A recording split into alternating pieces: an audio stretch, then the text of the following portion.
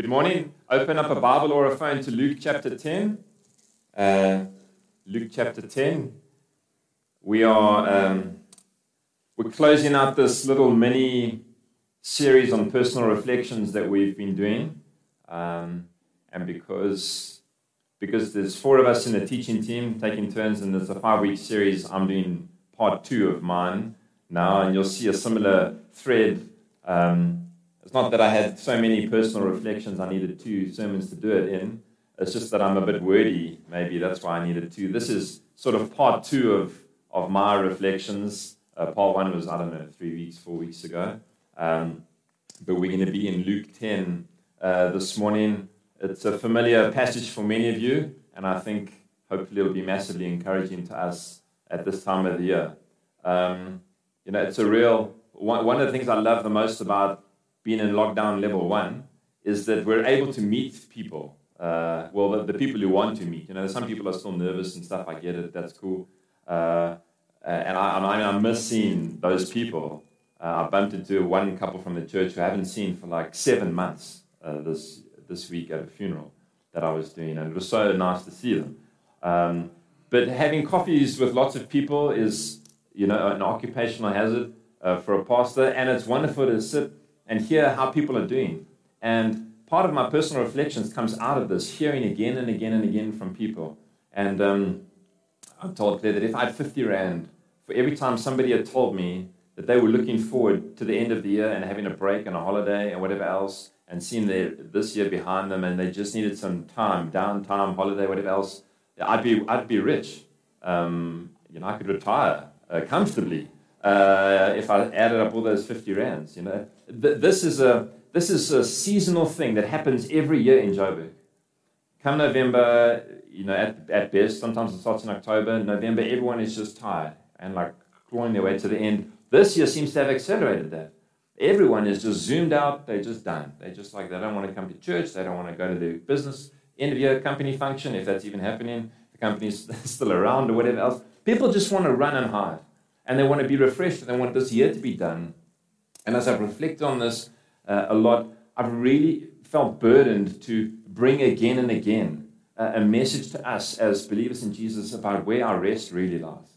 Because if all your hope is on a holiday, guys, if you only remember one thing, your hope is not on a holiday. I'm not against holidays. We're going on holiday as well. We're going to be locked down with the whole of the Western Cape, no doubt, and may not be able to get back to Joburg. We're going to go on holiday. But my hope is not in a holiday. I go on holiday basically for my kids, to entertain them on the beach. That's what holidays are like when you're a parent of kids my age. You end up playing frisbee on the beach and getting burnt to a crisp, getting skin cancer. I hate the beach, but I love my children, so I do that kind of stuff. But my hope's not in the holiday. My hope is in the Lord. And if you're hanging on for that to be your refreshment, this morning will be hopefully a reminder again and instructive of how both the scriptures teach us and what Jesus models for us, of what's really going to refresh you and sustain you and put you back together again, because people are in all kinds of condition at the end of this year. So I want to have a look at 2 interactions that Jesus has this morning. So we're going to be in 2 different passages. The first one we're going to be in is in Luke chapter 10. We're going to be looking from verse 38. We'll start at verse 38 through to verse 42. It says this: while they were traveling, he, which is Jesus, he entered a village, and a woman named Martha welcomed him into her home. She had a sister named Mary, who also sat at the Lord's feet and was listening to what he said. But Martha was distracted by her many tasks, and she came up and asked, "Lord, don't you care that my sister has left me to serve alone? So tell her to give me a hand." The Lord answered her, "Martha, Martha, you are worried and upset about many things, but one thing is necessary. Mary has made the right choice, and it will not be taken away from her." Let's pray together. Father, as we hear your word read and preached this morning, as we ask every week, we pray now that you, through the Holy Spirit, would come and speak to us and teach us. More than anything, we need to hear your voice. We need the Spirit of God to open up our eyes to enable our hearts, our spirits to receive from you this morning what you long to make clear to us. And so we are so deeply dependent on this work of the Spirit to come and illuminate your word, bring it to life in our hearing. I pray that you would help us now. This is our deepest longing. We're not sharp enough. We're not clever enough. Any of us in this room to look at your word and study and understand. We need to humble ourselves. And so we do that this morning collectively. And so please would you speak to us, Father. Thank you that you delight to do that. And we pray you'd give us ears to hear what you're saying. In Jesus' name, amen. Like I said, this is a familiar story, a familiar interaction, and we won't have time to dig into all of it, but I want to point out to you as we start Martha's state of mind. Martha's state of mind. She is, how does it describe her? Distracted by her many tasks. Distracted by her many tasks. The ESV puts it like this: she's distracted with much serving. Doesn't that sound like a good thing? I mean, let's be honest. Like, if you're a busybody for Jesus, like, who's going to give you a hard time? Most people are going to say, like, 2 thumbs up. Like, if you give them your story, you say, I'm exhausted. All I've been doing is just serving Jesus, serving the church. I've been so busy. I've been doing this, food parcels, helping entrepreneurs. I've been busy. I'm running off my feet. Gosh, I'm so exhausted. But I've been busy serving the Lord. I mean, is there not a more noble thing to be exhausted from than serving the Lord? Yeah, you're all looking suspiciously. This is like not a trick question. This is, you're thinking, I think he's going to ask us another question. I'm not answering. I'm not even moving. I'm not moving in case he singles me out. It sounds noble, doesn't it? Distracted by serving, many tasks, be busy. I mean, in Joburg, the city of busyness, what's the worst thing that you can be? Like an oxygen thief who just takes up space, who doesn't do anything. He's not with the hustle and the bustle. If people ask you how you're doing, you're okay. You're chilled. Everything's lekker. You're rustig. People think you fell out of the heavens. It's like, how can you live in Joburg and just be chilled? And like, are you smoking weed at home? That's my neighbor. I promise you, we've got one neighbor, he's a tenant. Nothing phases that. Okay. But he smokes weed half the day. He's just chilled. He's never ever seen the uptight.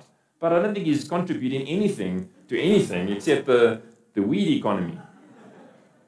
Now in Joburg, that's against everything. You need to be busy and you need to be exhausted. We wear it as a badge of honor. Run off our feet. And if you run off your feet for Jesus, all the better. But it's not what we see in the scriptures here. And Jesus is about to call this out. And on the one side, you can be distracted with all these noble things of serving Jesus, but you can also just be distracted with lesser things. I mean, we need to be honest here. We're amongst friends. How many of you are distracted by social media? You get lost in YouTube and Netflix, those holes. You just click, hour, binge. You get onto Facebook to check whose birthday it is today, and 45 minutes later, you're watching cat videos and stuff like that, and you don't know what happened to your day. It's just gone properly sideways. You're laughing because it's true. It happens to people. We get distracted by lesser things, and then you feel guilty and stuff, and your time just evaporates. We get distracted, and our souls get emptied out. The point is that you can be distracted and wearied by both good and bad things, by things that appear noble and things that look on the face of it like they are a waste of your time. We can get distracted. And here you have Martha. She's running around, noble things. Jesus is coming. In that culture, hospitality was a really, really big deal. So when people come to your house, you've got to make the food, you've got to make it all like it's not a small thing. It's a massive thing. It weighs on the family how well you welcome visitors. And Martha is doing everything she should be doing. Where's Mary? Mary's chilling with Jesus, listening to the sermon. He's teaching, hanging out with Jesus. And Martha checks this. She's indignant. And she comes to Jesus, and what does she say to him? Don't you care? Don't you care that I'm doing everything, and she's just chilling here, hanging out with you? Must be lekker, hey, Mary? Tell her, Jesus, tell her to come and help me. I mean, she's listening to you, so tell her, on my behalf, she's obviously not listening to Martha. Jesus, you tell her, because she's listening to you, tell her to come and help me. I mean, she's like, calling all of Jesus' authority to come and boss Mary around. Obviously, Martha thinks Mary's in the wrong place there. Don't you care? Those words, don't you care? When you get run off your feet and when you're tired, you know what happens? You buy your own streamers and your own balloons and you throw your own pity party for yourself. No one cares. Look at me here. Run off my feet. working. I'm the hardest working. No one appreciates everything that I'm doing. I'm exhausted. And don't you care? We start to read into the motives of other people who we don't feel are as hardworking as us. Or we don't have the same life complexities and stuff as us. And we think, don't you care? No one cares. I'm having my own pity party. I feel unappreciated. And many people get to this time of the year just feeling unappreciated and weary. Just like Martha comes to Jesus and says, don't you care? And what does Jesus do? He looks at Martha and he says to her what? Martha, Martha. I love it. I love it when Jesus says your name twice. He's not just saying Martha. There's some tenderness there, but he's also about to say something here. And he's like, Martha, Martha. No one ever says my name twice except my mother. And then if she ever says my full name twice, I know I just stop whatever I'm doing and pay attention now because I'm about to hear something. Even now, I'm 43, and it's like if she says Douglas, I'm like, she hardly ever says that. We don't speak like they speak in the Bible. Douglas. Like I heard you the first time. But Jesus is saying this in this tender, compassionate way. Martha, listen, I want you to get your attention here. I want you to make sure that you hear what I'm about to say to you because this is massively important. And if I don't say your name twice, I may not get your attention. You may miss what I'm about to say to you. And you may carry on running around like a headless chicken and miss this because about what he's about to say here is the most important thing she's going to hear that day and for many years. What does he say to her? You're worried and upset about many things. The ESV says you're anxious and troubled about many things. You're anxious and troubled about many things. Just before we get to what he says about her, does that not describe many people you know? Maybe it describes you. Worried and upset about many things. Anxious and troubled about many things. Man, this is a year to be anxious and troubled. This is a year to be worried and upset. Family, work, health, your futures, whatever. So many people are anxious and overwhelmed and worried about so many things. Jesus sees it. That's one of the things I love about this interaction is that Jesus sees the busyness and stuff. And he calls it out. He says, I see you're anxious and worried about many things. I see you worried and upset. It's not like he doesn't just immediately rebuke her and say, like, listen, man, Martha, just cut out the nonsense. Get your act together. Come and sit here for the Bible study. He acknowledges the state of her soul and her condition because he knows that's what Jesus is like. And maybe you just need to hear that this morning, that you may feel overlooked by him. Like Jesus is more worried about COVID. He's got his hands full with the coronavirus around the world. He can't possibly be that interested in what's overwhelming you. And yet that's not what the scriptures teach us. The scriptures teach us that he sees everything that you're going through. He is intimately aware of all the moving parts of your life. And he sees them. And he has compassion over the state of your soul and the complexity of your life this morning. And he wants to remind you of that. And he gets her attention. Martha, Martha, you're worried and upset about many things. And then he says to her, what? One thing is necessary. That's the title of the sermon. One thing is necessary. If Jesus came to you and said, one thing is necessary, would you pay attention? One thing is necessary. Not a million things is necessary. One thing is necessary. Now, before you misquote me tomorrow, and you don't go to work and whatever else, is going to look now at what that one thing that's necessary is. And the one thing that's necessary is what Mary's doing. Mary is doing what? It says she's sitting at his feet, listening to his words. Listen to what he says. I think the CSB puts it slightly differently. It says, I can't find out that.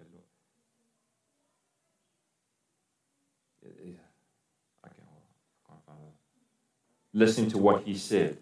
So the translation of what he said is it's actually logos. The word is listen to his word. The Jesus is the eternal logos. It's a bit lost in the CSB translation. It took me a little bit of time to find it. She's not just listening to what he said. Like that's interesting. The original translation is she's listening to the word. She's listening to the word. It's not just what he's saying. She's listening to the eternal word. When Jesus speaks, he's never just wasting his words. She's listening to the eternal word that comes out of his mouth. And that's the one thing that's necessary. Mary is sitting there at his feet. That's the most appropriate place for a disciple, is to sit at the feet of the one who you need to hear from. We are convinced that it's more important for us to do than to sit and listen. Christian culture, Joburg culture, everything, the badge of honor that you wear is the busyness and the accomplishments. And Jesus says the one thing that's necessary is to sit at the feet of him and listen to his eternal word. So when Jesus comes to you this morning, he says one thing is necessary. Mary has chosen this, and it's not going to be taken away from her. She will be commended for all eternity for this act of sitting at my feet, the feet of the Savior, and listening to his word, his eternal word. That's the one thing that's necessary. It's not that we never do. You can't zoom in to your meetings tomorrow or phone your boss and say, look, I can't come to work. The pastor yesterday said there's only one thing that's necessary, and he didn't mention work. So I'm going to be sitting at the feet of Jesus the whole day. Like, if you need me, I'll be here. I'm sorry, not sorry. Yeah, you got to go to work. You got to get on with life. But there's a way to incorporate the one thing that's necessary in the rest of our rhythms. And this is where things often go sideways for us as believers, is that we don't do that. The one thing that's necessary, we treat as optional. Say that again. The one thing that's necessary, we treat as optional. We think that all of this other stuff is necessary. And we wonder why we are exhausted and wrung out and spent and lifeless and fruitless and powerless and joyless. All of this happens because on the back, none of this, one thing is necessary, sitting at his feet, listening to his eternal word. You see, it's possible, and Jesus reminds us of this, to gain the whole world. Where's this? Matthew 16, to gain the whole world and forfeit your soul. It's possible. Jesus wouldn't have cautioned it if it wasn't possible. You think you gain the whole world and forfeit your soul. Imagine if I gave you that option on a plate today. He said, would you rather gain the whole world and forfeit your soul, or keep your soul and let go of things that are temporary in the world? Every single one of you in this room would come to me and say, I would love to keep my soul and I'd be happy to forfeit things. And then we'll walk out the door and we'll carry on living this week as if we want to gain the whole world, and we're happy to forfeit our souls because our diaries don't reflect what we say. They don't reflect the genuine posture of our hearts. And I'm not just speaking in one direction. I've had to go again and again. These are personal reflections. I'm on the same journey with you. I find it so easy to do things for Jesus rather than just to be with him and listen to him. It's much easier to be a Christian busybody than to be a silent disciple sitting at the feet of Jesus, listening to his word and allowing those words to shape you and expose you and encourage you and peel back the layers of your heart until you're changed. And then you become effective and fruitful. Just in case you think Jesus just spoke about this and encouraged Mary and said, one thing is necessary, Mary, be like this Martha, watch this, and didn't actually live this way, let's have a look at the second passage. Turn to Mark chapter 1. Mark chapter 1, we're going to read from verse 29, and we're going to look briefly at how Jesus lives this out, because he doesn't just teach things. That's what I love about Jesus. He doesn't just say, hey, this will be good for you. He always lives and he models what he's wanting us to do. He goes ahead of us and gives us an example. That's not why he came, but it's also why he came, to be our example, to show us how to live as humans. Mark 1, and we'll just pick it up in verse 29. It says, immediately, again, Jesus, left the synagogue and entered the house of Simon and Andrew with James and John. Now Simon's mother-in-law lay ill with a fever, and immediately they told him about her. And he came and he took her by the hand and he lifted her up, and the fever left her, and she began to serve them. That evening at sundown, they brought to him all who were sick or oppressed by demons. And the whole city was gathered together at the door. And he healed many who were sick with various diseases and cast out many demons. And he would not permit the demons to speak because they knew him. Verse 35. And rising very early in the morning, while it was still dark, he departed and went out to a desolate place, and there he prayed. And Simon and those who were with him searched for him, and they found him and said to him, everyone is looking for you. And he said to them, let us go on to the next towns that I may preach there also, for that is why I came out. And he went throughout all Galilee, preaching in their synagogues and casting out demons. Think of this day that Jesus has. He's teaching in the synagogue. He's finished his teaching, and then they go home to have some chow and whatever they get there. Now Simon's mother-in-law is sick. Now she's supposed to obviously be helping sort out all the food and stuff. I say, hey, Jesus, now you just finished teaching. Most of you don't preach often. But when you finish preaching, sometimes you don't feel like going and resurrecting your mother-in-law. Well, I mean, not your mother-in-law, you never feel like doing that, but your friend's mother-in-law. You just want to chill and have some food and be on your own a little bit. And as Jesus rolls in and he's like, okay, cool, touches her fever, leaves her up, she jumps, starts helping them. And then he thinks, we're just going to settle down and have some chow, debrief the day, get rustig. No, they gather all the sick and demon-possessed and bring them all over so Jesus can heal and drive out demons. And he does that, and they just keep coming and coming and coming and coming, and he's telling the demons to shut up and leave. And he's exercising all of his authority there. And you would think that after a day like that, you deserve a lion, don't you? If you've had Zoom meetings the whole day, and you have a Saturday morning coming, you treat yourself to a lion.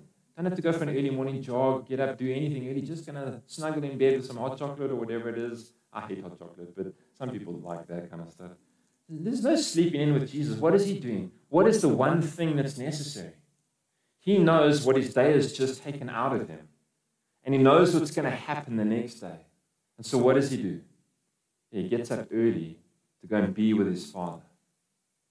He gets up early and escapes those who are looking for him and goes to do the one thing that's necessary, to go be with his Father. Because Jesus knew, guys, that you can't give out what you don't receive. He can't just go like that every day, healing, driving out demons, teaching. He can't keep going like that unless he's hearing from the Father, unless the Father is pouring more of the Spirit into him and renewing him. He needs to be in intimate fellowship with the Father in order to accomplish everything that he's on earth to do. And you know what? The exact same thing is true for you. The exact same thing is true for you. You cannot do what you were put on earth to do unless you are living in intimate communion with your Father. He's teaching you. He's filling you. He's empowering you. Life takes the power out of you. God, when you sit at his feet, puts it back into you, refills you, refreshes you with the Holy Spirit, with power, renews you, delights over you. It would have been wonderful to be a fly on the wall, to see Jesus in those times, don't you think? The devotional life of Jesus. We're going to look at this when we teach through Mark next year. What Jesus' devotional life looked like. I don't think it meant he just sat there quietly, flipping through his Our Daily Bread book or writing in his journal. There's probably shouting and singing and crying and quiet and praying and whatever, and dancing. I don't know what it was like, but it was life-giving for Jesus. It's life-giving because then you see they come and find him and they're like, hey, everyone's looking for you. And what would you have done if you were Jesus? Okay, cool, I'm feeling a bit better, let's go back. When you spend time with the Father, then everything that you should be doing becomes clear. You understand why you're here. And he knew that why I'm here is not to come back to that. I need to go somewhere else. That's why I'm here, is to keep the message spreading. See, the time with the Father orientates you into why you're on the planet. You would think with your natural eyes, Jesus, you've got to follow him, and there's a vibe there. There's some momentum getting going in the village there, in the city. Let's go back and let's work that momentum. We can get something really good going here. But he knows, the Father says, nah, let's go. Jesus says, I'm here to go and spread the message all over the place. The time with your Father helps you get clear on why you're here. And off he goes in renewed power, renewed joy. One thing that's necessary. In John 12, Jesus says this, I have not spoken on my own, but the Father himself who has sent me has given me a command to say everything I've said. I know that his command is eternal life, so the things that I speak just as the Father has told me. That's why Jesus, again and again, I say, he speaks with such authority. No one teaches like Jesus. All these other teachers and rabbis, and stuff, they again and again, people would say, no one speaks like this man. No one speaks with the authority that he has. It's because Jesus is just saying what he's heard. He's just speaking what the Father's put into him. And guys, if we want to be fruitful and effective, we need to follow this pattern, this example of Jesus. Silence before speaking. Silence before speaking. Being alone before you're together with others. We don't like that. People don't like being alone. We try everything to not be alone with ourselves or with the Lord. The pattern of the scriptures is that you're first with God before he sends you anywhere. You're first alone before you with the crowds. You're up on the mountain before you with the multitudes. That's the pattern again and again you see in the scriptures, and you see it modeled in the life of Jesus.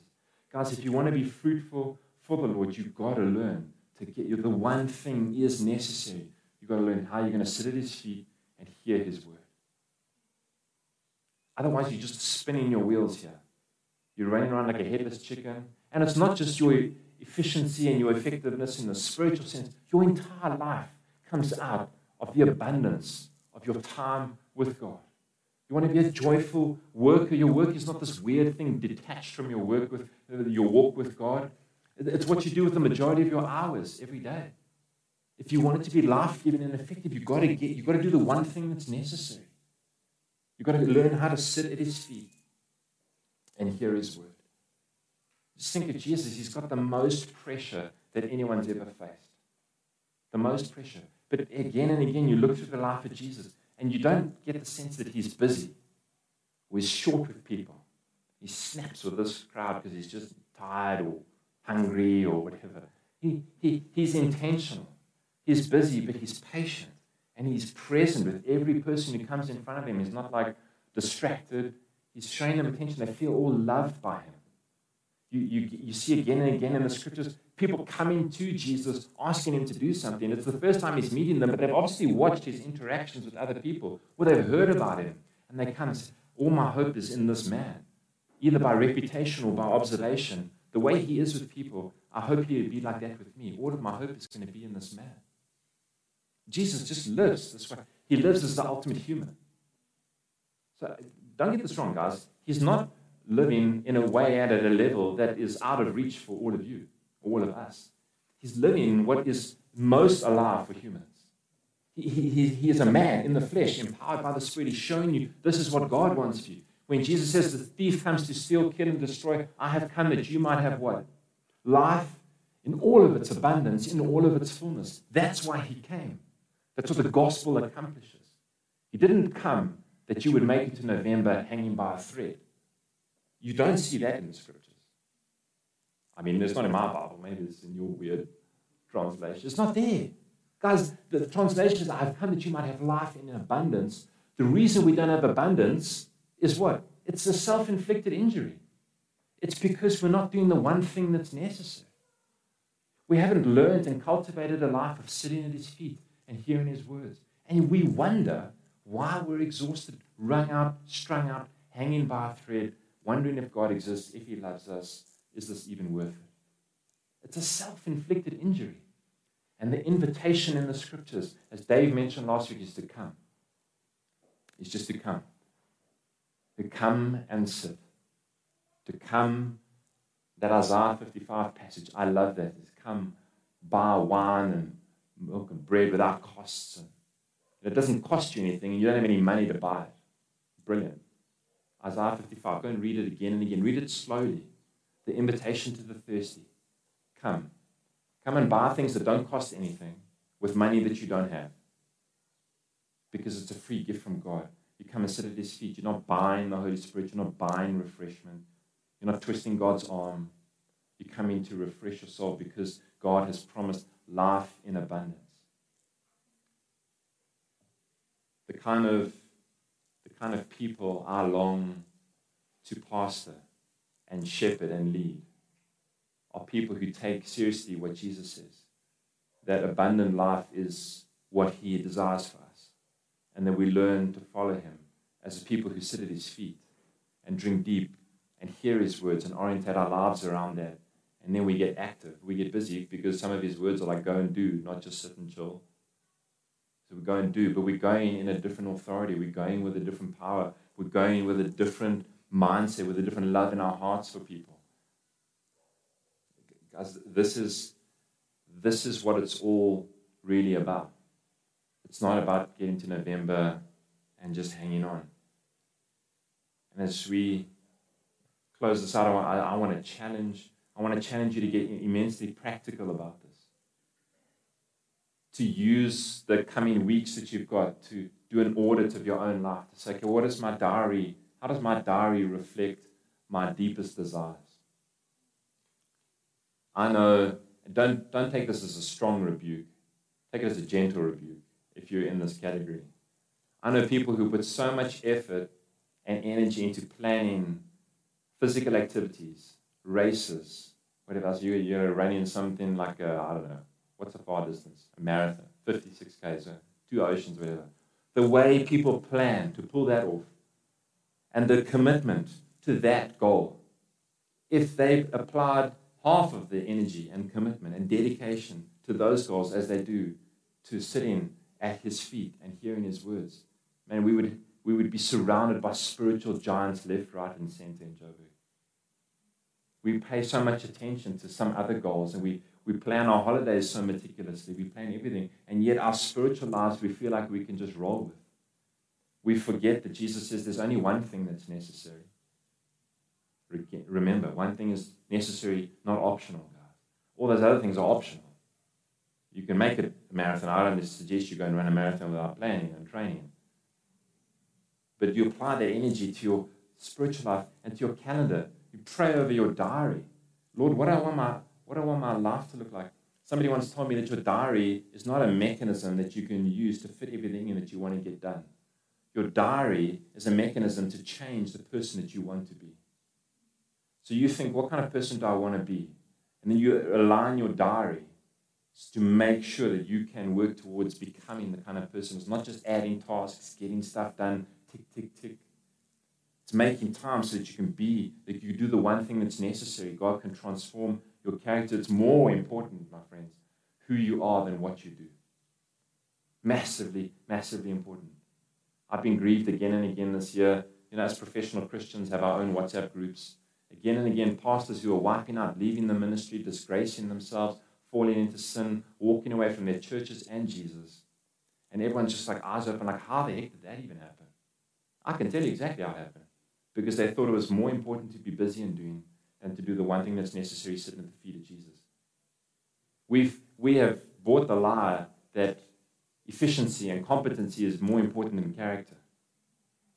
And friends, eventually it flushes out and it exposes itself. Your character is the most important thing about who you are, and that is shaped and developed and transformed sitting at the feet of the one who loves you with an open Bible and an open heart, open ears, listening to what he has to say to you as he shapes you and transforms you. We are running out of time. There's a lot of other stuff I wanted to say, but I want to encourage you. The action steps of this is that you've got a season now where traditionally in Joburg things calm down. I want to encourage you to think of your year next year. Say, what do I want my diary to look like? What kind of person do I want to be at the end of next year, in 3 years' time? How can I rearrange my diary to do the one thing that's necessary? Everyone's at different life stages. There's people with young kids, babies, going to have kids, going to get married, got grandkids, the works. Everyone's on a spectrum here. Some of you are doctors, some of you are unemployed. Everyone's got a different context. What's your context? What does it look like for you to do the one thing that's necessary? You're going to have to say no to something so that you can say yes to the one thing that's necessary. And friends, I want to encourage you that this is where the life is. This is where the life is. So let's lean into that and let's allow him to speak to us and change us. Let me pray for us and pray for wisdom as we think and plan and plot our way forward.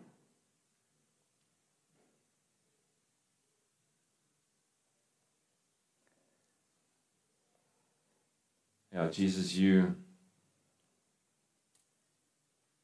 said that one thing is necessary, and it's to sit at your feet and to hear your word.